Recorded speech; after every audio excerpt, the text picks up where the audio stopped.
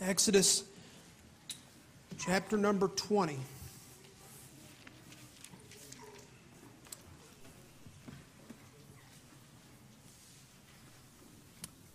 We come this week to the fourth commandment, which is easily the most controversial of the Ten Commandments.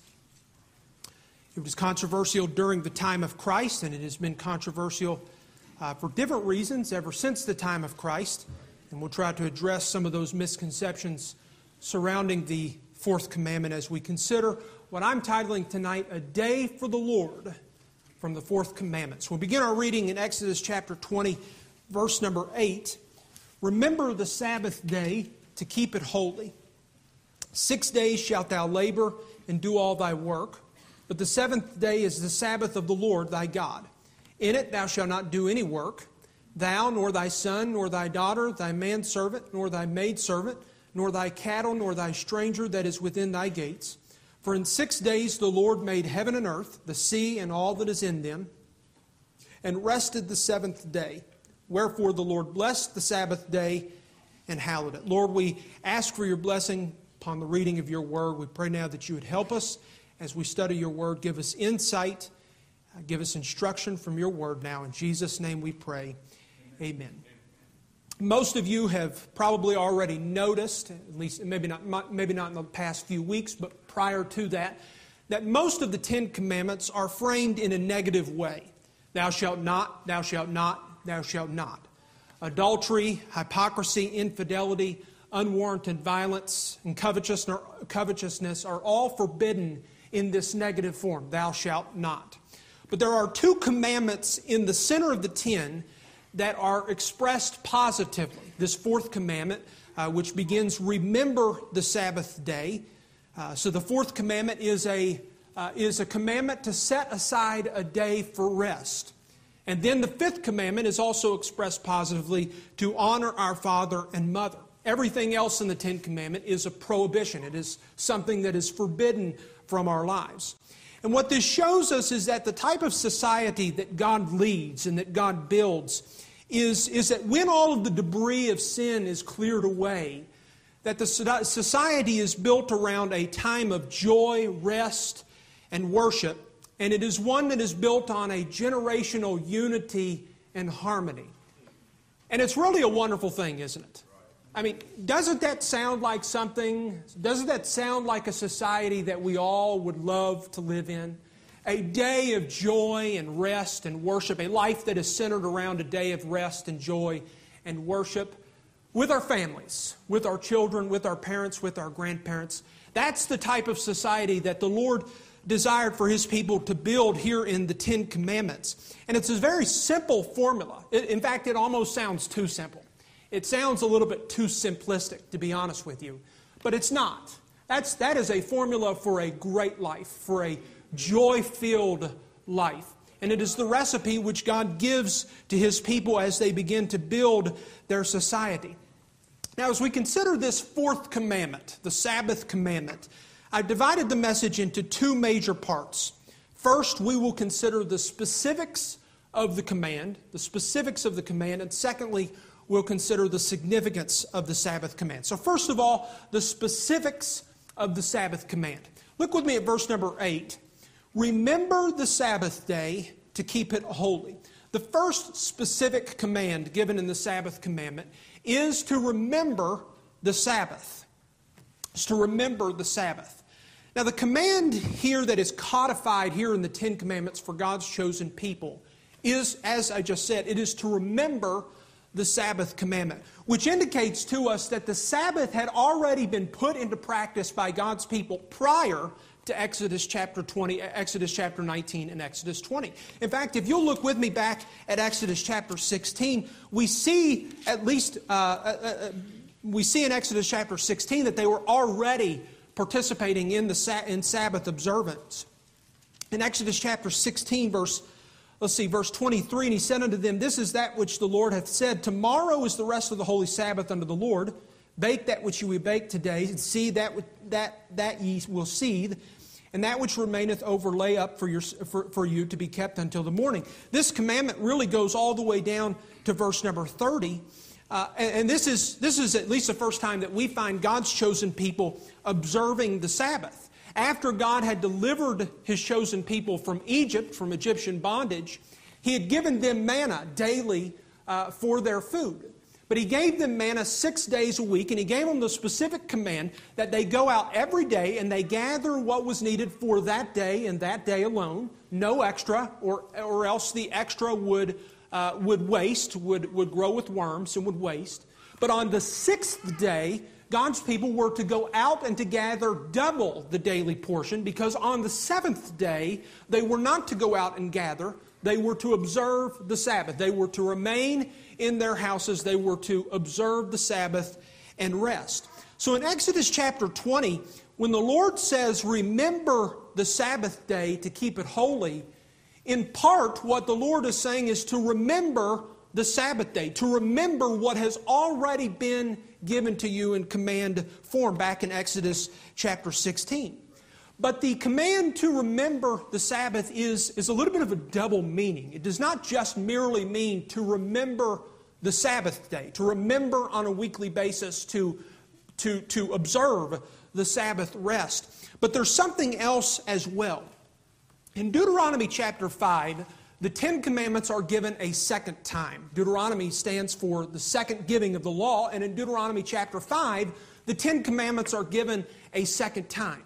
And in Deuteronomy chapter 5, when you come to the fourth commandment, in fact, let's turn there just briefly for a moment to see this. But in Deuteronomy 5, when you come to the fourth commandment, there's an additional detail that is not found in Exodus 20 that is given to us in this second giving of the law. In Deuteronomy 5, verses 14 and 15, we see this commandment of the Sabbath given. Verse 13, 6 days thou shalt labor and do all thy work, but the seventh day is the Sabbath of the Lord thy God. In it thou shalt not do any work. We skip down to verse 15 and we see the additional detail that is not given in Exodus 20. Verse 15, and remember that thou wast a servant in the land of Egypt, and that the Lord thy God brought thee out thence through a mighty hand by a stretched out arm. Therefore the Lord thy God commanded thee to keep the Sabbath day. So on the Sabbath day, they were not just to remember to observe the Sabbath day by resting on that day, but they were to remember what God had previously done for them. They were to remember that God had delivered them from Egyptian bondage. Implicit in the Sabbath commandment is that God's people forget the goodness of God. That they have the tendency to slide away from remembrance of the goodness and the graciousness of God to His people. And so the Sabbath is instilled into their week to help them to remember. Not only to remember the Sabbath, but to remember the grace and the goodness that God has so abundantly poured out on their lives. You know, isn't it just like us to be like the Israelites and to forget the goodness and the grace of God in our lives? How soon we forget the blessings that God has so abundantly poured into our lives. And we, just like Israel, need to be reminded, really on a weekly basis, really on a daily basis, of what the Lord has done for us in pouring out His grace and goodness to us. And this is really, now don't get ahead of me, but this is one of the purposes of our weekly gatherings. Now again, don't get ahead of me because we may not be going where you think we're going. But we gather on a weekly basis to remind ourselves what God has done for us and how He has poured out His goodness in our lives. And let me add this, that to remember is not just to bring to the forefront of mind what we have set in the back of our minds, but to remember is to commemorate. It is to celebrate. Think about how you remember your anniversary. Sir, you do not gain brownie points if you simply remember the date of your anniversary. There is a requirement to commemorate, to celebrate, to go buy flowers, to go buy some jewelry, to take your wife out to eat. That is how you remember your anniversary. And so it was with the Sabbath day. The Sabbath day was not just a day to bring to the forefront of mind what God had done for them, but it was to appreciate, it was to commemorate, it was to celebrate the goodness of God in their lives. It was to praise God for His goodness in their lives. So the first specific command is to remember the Sabbath day, to remember on the Sabbath day as well. The second specific command, the primary specific command, is to rest on the Sabbath day. We see this in verses 9 and 10 of Exodus 20. But before we look at these two verses, I want you to look down at verse number 11, where we see the pattern for the Sabbath given to us in verse number 11. For in 6 days the Lord made heaven and earth, the sea and all that in them is, and rested the seventh day. Wherefore the Lord blessed the Sabbath day and hallowed it. The 7-day week is the one part of our calendar that has no scientific basis. The day is formed because of the rotation of the earth. The months are according to the phases of the moon. The year is according to the rotation of the earth around the sun, unless you're a flat earther. But if you are, well, good luck with that. But what about weeks? Where is the scientific basis for the 7-day week? There is none. But there is a scriptural basis for the week, and it's given to us right there at the beginning of the Bible. God instilled and installed and created the first week when He created the earth in 6 days, and He rested on the seventh day. That first week, that creation week, which, by the way, if you're here and you believe that God created the earth over a long period of time and not in 6 literal days, you're going to have a really hard time when you come to Exodus 20 and you see the pattern that God uses here. Nevertheless, setting that aside, the Lord establishes for us a pattern in the first book of the Bible, in Genesis, when He created the earth in 6 days, 6 literal days, and He rested on the seventh day. That is the pattern with which God uses to regulate the regular rhythms of God's chosen people. Now, we need to stop, we need to take a quick time out and be on the same page about this matter of God resting.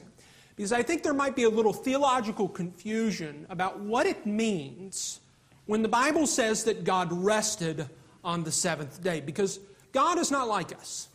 God does not get weary. He does not rest like we do. He's not like us. So what does it mean when the Bible says that God rested? Well, let me give you two things. First of all, it simply means that He ceased from His labor. On 6 days, God created the earth, and on the seventh day, He ceased from His active creation work. On the seventh day, He was done with His work. He declared that His creation was very good. He was satisfied with His creation, and He sat back, and sat back's probably a bad phrasing, but He ceased from His labor and enjoyed His creation work.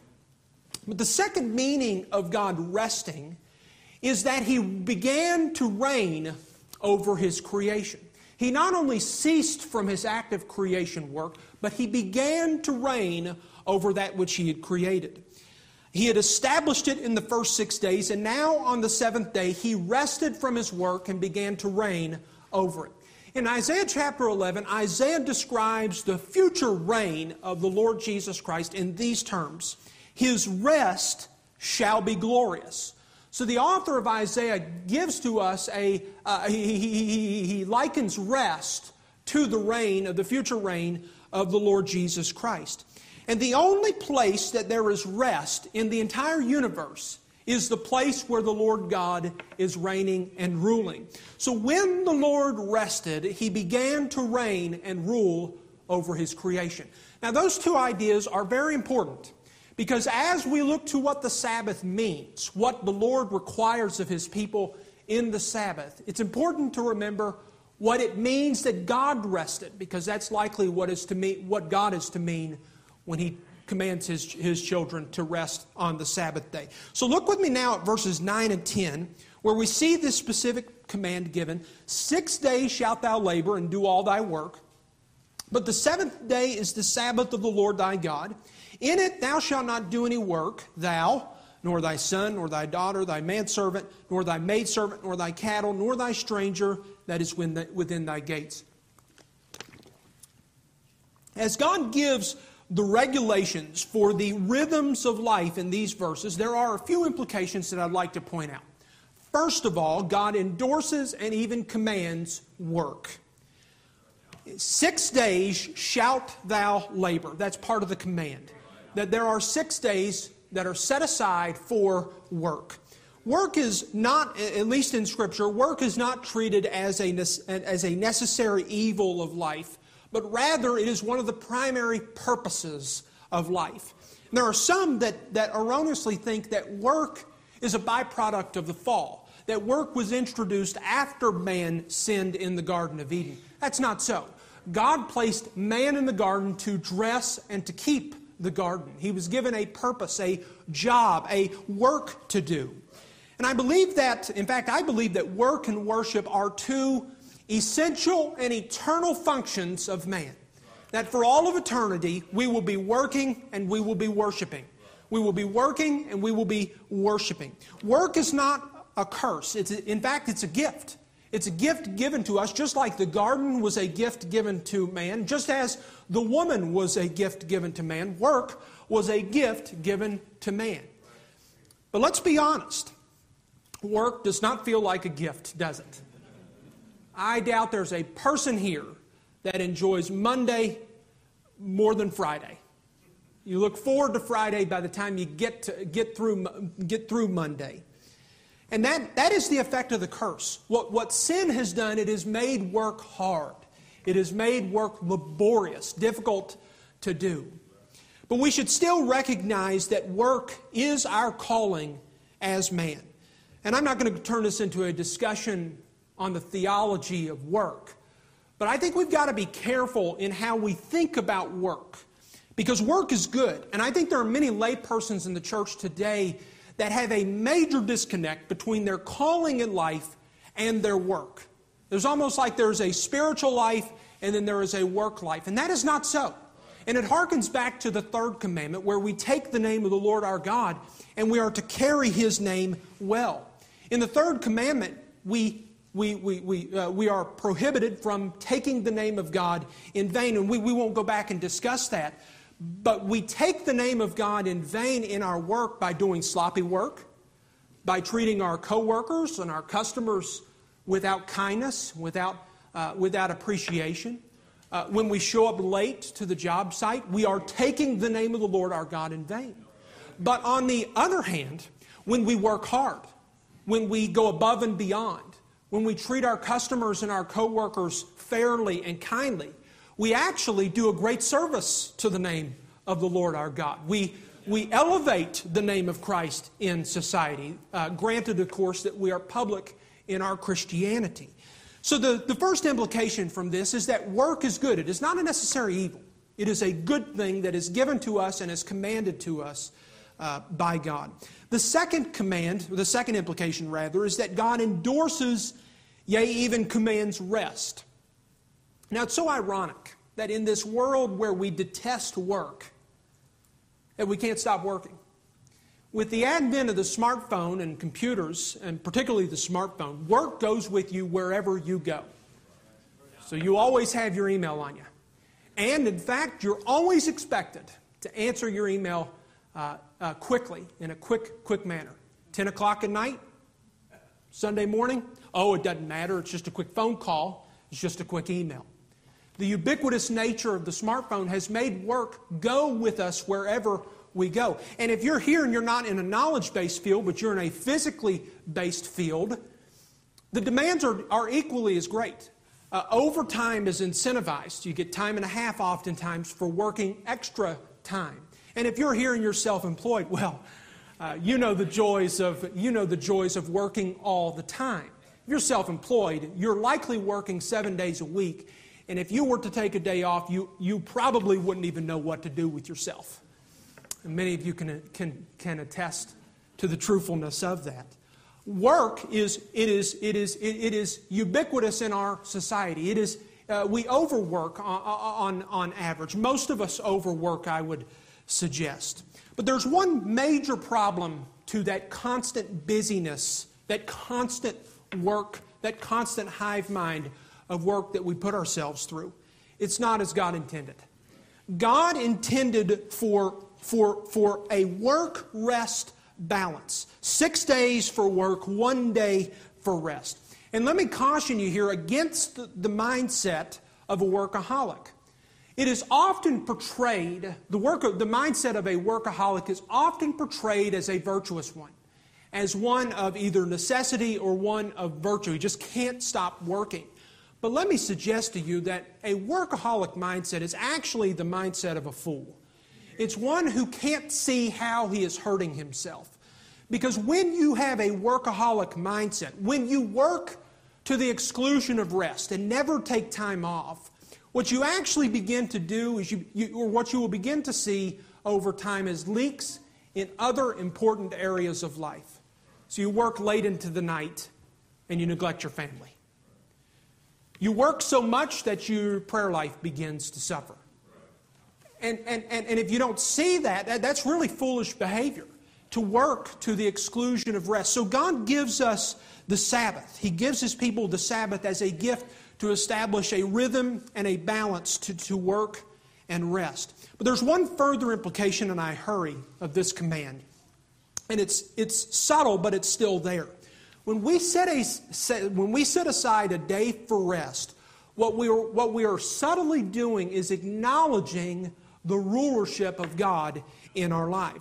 See, work gives us the illusion of control. We work because we need to be in control, because we need to make more money. We work incessantly because we don't think that our lives can run if we don't work incessantly. We think that we are in control, and because we think we're in control, we work and we work and we work. But when we rest, what we are implicitly doing is we are acknowledging that God is in control and that God is ultimately the provider of the good things in our life. So when we fail to rest as intended in the Sabbath commandment, we are refusing to acknowledge God's rulership over our lives. So we see the specifics of the Sabbath commandment. But then I want you to see the significance of the Sabbath commandment. Now consider first the significance of the Sabbath commandment to the nation of Israel. Now it's hard to overstate the importance of this commandment to the nation of Israel. Their society really revolved around this commandment of the Sabbath. It was the center of their societal life. And this commandment is expanded upon in the Old Testament. In addition to the regular weekly Sabbath, the Sabbath became a pattern for other parts of their societal life. So slaves were set free after 6 years. How they cared for the land followed the pattern of the Sabbath, 6 years, 1 year of rest. There was also the year of Jubilee, which was a sort of super Sabbath after 49 years, 7 years of 7 times 7. There was the year of Jubilee. But interestingly, the Sabbath is also the least intuitive of all the 10 Commandments. By that I mean it's the law that is not written on the heart of man. In Romans 2, Paul speaks to that, the law that is written on the heart of man. We're not going to go into that too much, but basically what Paul is speaking to is that every man has an objective moral code, a universal moral code that is written upon his heart. And we generally see those laws in the 10 Commandments. Man knows that adultery is wrong. Man knows that stealing is wrong, that covetousness is wrong. He knows that deep in his heart. He may convince himself that it is not wrong, but he knows deep in his heart that it is wrong. Man knows intuitively that there is a God. He may convince himself otherwise, but he knows that there is a God and that he is accountable to that God. And you don't really need Scripture to understand these things are wrong. Nobody needs Scripture to understand that adultery is initially repulsive. Everybody understands that initially. And so these are the laws that are typically, I would suggest, are written on the hearts of universal mankind. It is what everybody knows and accepts as, knows anyway, at least intuitively, that they are wrong. But the one commandment in this way that stands out is the fourth commandment, the commandment of the Sabbath. It is the one commandment that is not intuitively written on the heart of man. And I believe the reason for that is because the Sabbath is exclusively in Israel, in a Jewish command. It is exclusively given to the nation of Israel. In fact, it is given as a sign of the covenant between God and Israel here that is codified here in Exodus 20 and Exodus 19. Look with me very quickly at Exodus chapter 31. We see the Lord explicitly say this in Exodus 31 in verses 12 to 17. The Lord spake unto Moses, saying, Speak thou unto the children of Israel, saying, Verily my Sabbaths ye shall keep, for it is a sign between me and you throughout your generations, that ye may know that I am the Lord that doth sanctify you. Ye shall keep the Sabbath therefore, for it is holy unto you. Verse 16, Wherefore the children of Israel shall keep the Sabbath, to observe the Sabbath throughout their generations for a perpetual covenant. It is a sign between me and the children of Israel.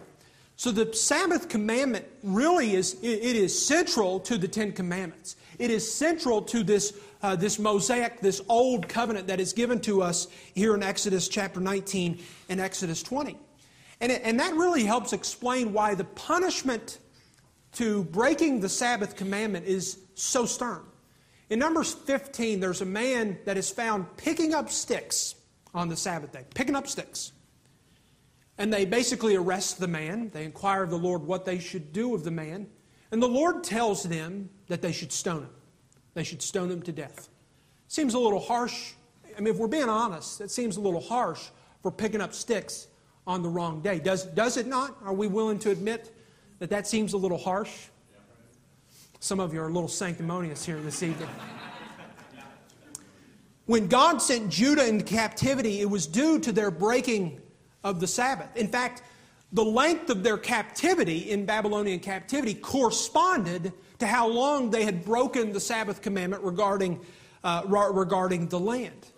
It's a little excessive if we're just being honest. It's a little excessive. I wouldn't expect God to send His chosen people into exile for refusing to let the land rest. Seems a little excessive.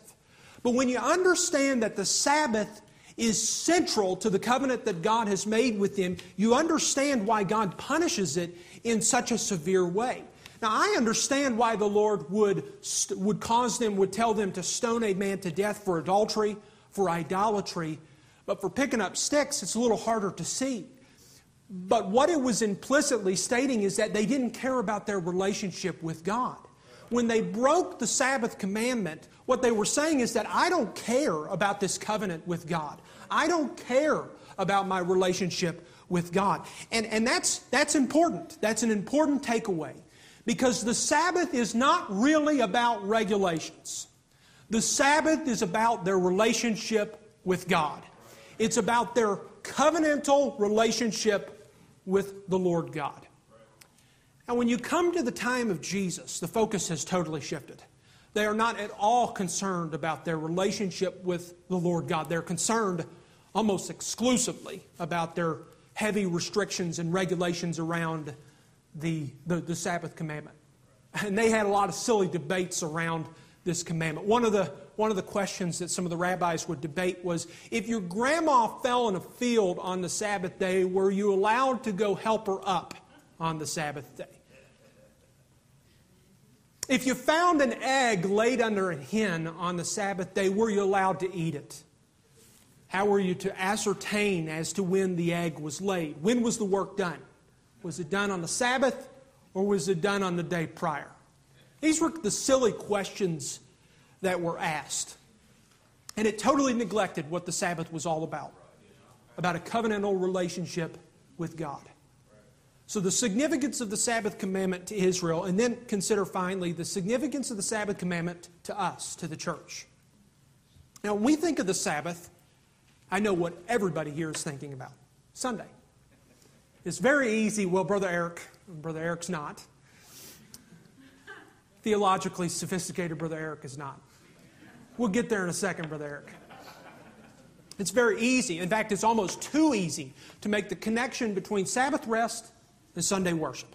That's where our minds automatically go. The connection between Sabbath rest and Sunday worship. And I've already made the connection once before tonight. And for most of us, that's really right where our minds go. But the Sabbath does not really point us to Sunday. The Sabbath points us to the Savior. See, the Sabbath is anchored in the past. It's anchored in the creation week. That's the pattern for the Sabbath. But the Sabbath also anticipates the future. It anticipates the Redeemer of the Sabbath, the Lord Jesus Christ, who provides for us a rest that we can enter in. In fact, look with me at Hebrews chapter 4. Hebrews chapter 4, the author of Hebrews gives us some clarity on the Sabbath rest as it pertains to us today. In Hebrews 4, verse 9, there remaineth therefore a rest to the people of God. For he that is entered into his rest, he also hath ceased from his own works, as God did from his. Let us labor therefore to enter into that rest, lest any man fall after the same example of unbelief. Now, we can't really expound upon that passage. We cannot do justice to that passage in our short time remaining. But basically what the author is saying is that Jesus finished his work on the cross and through the tomb, and just like his Father, he ceased from his work. Just as the Father ceased from his creative work, the Son ceased from his redemptive work. And just as God made the Sabbath rest available to his chosen people, so the Son makes his rest available to his people who can enter into that rest through belief. But unlike the Sabbath rest, Christ's rest is not about physical rest. That's not at all what his rest is about, at least not yet. Christ's rest is about spiritual rest. It's an eternal rest that is unavailable entirely through the observance of the Sabbath. And here's what we're saying in regards to Christ and the Sabbath, the Lord of the Sabbath. We do not have to work because Christ worked for us. We don't work and rest so that we can have a relationship with God. We rest because we have a relationship with God. We don't have to strive for eternal life. We don't have to work in order to earn or obtain God's favor. The Lord did for us already what we could not do for ourselves. He obtained for us what we could not obtain for ourselves. Now, once we have entered into the Lord's rest, and by the way, it is a glorious rest. What a wonderful truth it is that He has provided for us an eternal spiritual rest. Because now we, under the rulership of God, have peace with God. What a wonderful truth. We have peace with God. Peace with God through the rest of the Lord Jesus Christ.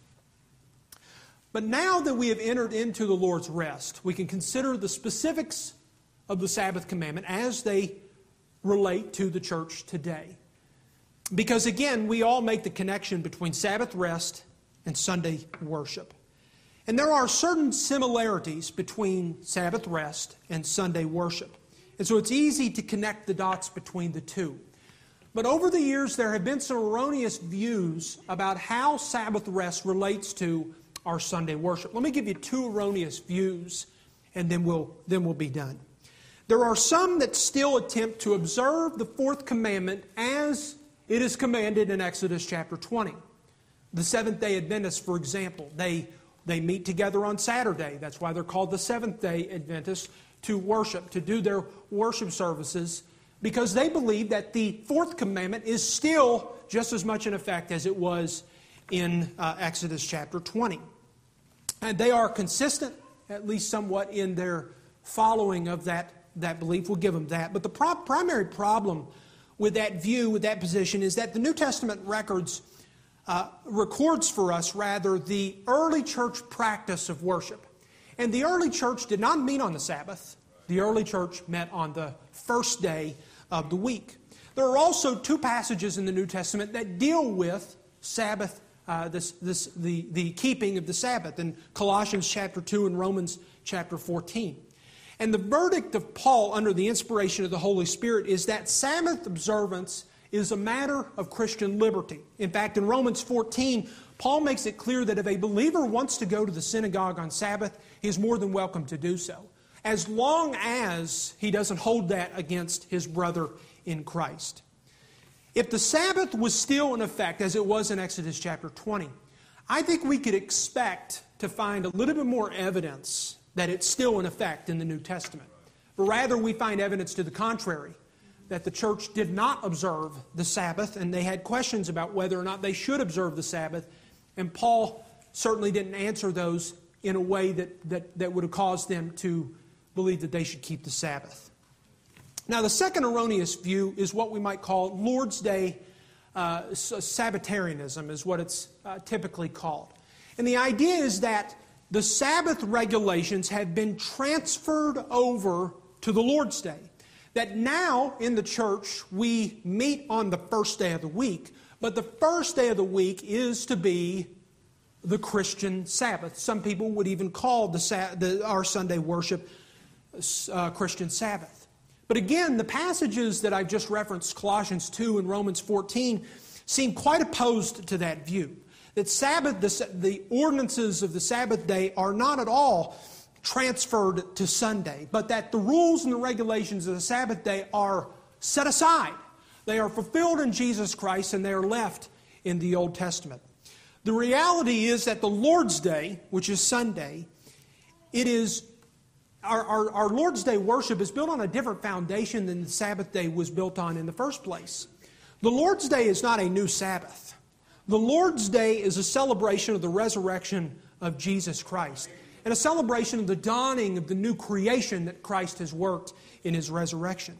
That's primarily why the church moved its meeting to the first day of the week, because the Lord Jesus got up from the grave on the first day of the week. And another important distinction between the Sabbath and Sunday is that the Sabbath's primary focus is on rest. Worship is included in the Sabbath day in the Old Testament, but it is secondary. It is not the primary concern of the Old Testament's command regarding the Sabbath day. But when you come to the New Testament, the primary focus, the exclusive focus of the Lord's Day is worship. It's not rest. It's worshiping the Lord Jesus Christ for what He has done for us. So on the Lord's Day, we gather together, we fellowship around the Word. We are confronted by the Word of God. We minister to one another. We feast together. We give offerings. We sing psalms and hymns together. And some of us rest. And some of us don't. Brother Squires, Brother Dennis, I think you can attest to this. For many pastors, Sunday is the most exhausting day of the week. So it's quite hypocritical to suggest that Sunday should be a day of rest when the pastor is working harder than he works the rest of the week. So the proper view of the Sabbath as it relates to us is that it's been fulfilled in Jesus Christ. We do not observe the Sabbath in any form in the church age. With that said, though, there are principles embedded in the Sabbath that are good for us to carry over. It is still important to rest. The principle of rest is not merely embedded into the Sabbath commandment, but is embedded into the creation week, which we can certainly look to as the place where we pattern our need for rest. But again, the Lord's Day does not have to be that day of rest. It can be any day of the week. We are not commanded to rest on the Lord's Day like they were to rest on the Sabbath day. And we have to be careful in regards to Sunday, that we not be like the Pharisees were in Jesus' day regarding the Sabbath, where Sunday becomes all about rules and restrictions and regulations about what you can't do. Because the reality is that Sunday is about one thing, what you do, worshiping the Lord. Now with that said, there are things that you should not do on the Lord's Day. And you should not do anything that hinders you from worship. That's what you shouldn't do. So I would say unequivocally it is wrong to schedule your grocery pickup for Sunday morning at 10:30. And unequivocally it is wrong to go out on the boat at 10:30 on Sunday morning. It is wrong to plan a family gathering that is going to keep you from the worship with God's people. But aside from what keeps you from worship, I'll let God be the judge. Should you play touch football? I'll let God be the judge. Should you mow the grass on Sunday? I'll let God be the judge. These things are not explicitly forbidden in Scripture, but here's what's important, that you worship God on the Lord's Day. And let's be honest, If we survey the state of Christianity in America especially, we are far closer to neglecting the Lord's Day than we are to imposing restricting regulations against our observance of the Lord's Day. But there is something special about Sunday, isn't there? It's a special day. The whole family wakes up early, begins to get ready for church. Maybe you put on some Christian music. Maybe you argue as you get ready. The kids do their final preparations to say their verses. Mom begins to get ready for Sunday dinner. It's a wonderful day. When we come to church, it's just a delight. See people you love, fellowship with people that you love and have commonality with. And the whole day really revolves around church activity. Maybe you come to church a little early for choir practice. Maybe you come to church a little early on Sunday evening for choir practice. But the whole day just revolves around worship. It's a wonderful day. It's a wonderful day. And I would never want to lose that. It should stay a sanctified, holy day. A day that we set apart for the worship of God. And I know that for many of us, myself included, that much of what I am as a Christian today, whatever that may be, is due to what happened on this day, on Sunday, that day of the week. It's a special day. It's not a day to diminish. It's not a day to diminish, but it is a day to elevate, to set aside for the worship of the Lord our God. Not because it's the Sabbath. It's not the Sabbath. But we set it aside because we have been granted rest through the work of our Lord Jesus Christ that has been completed by His resurrection.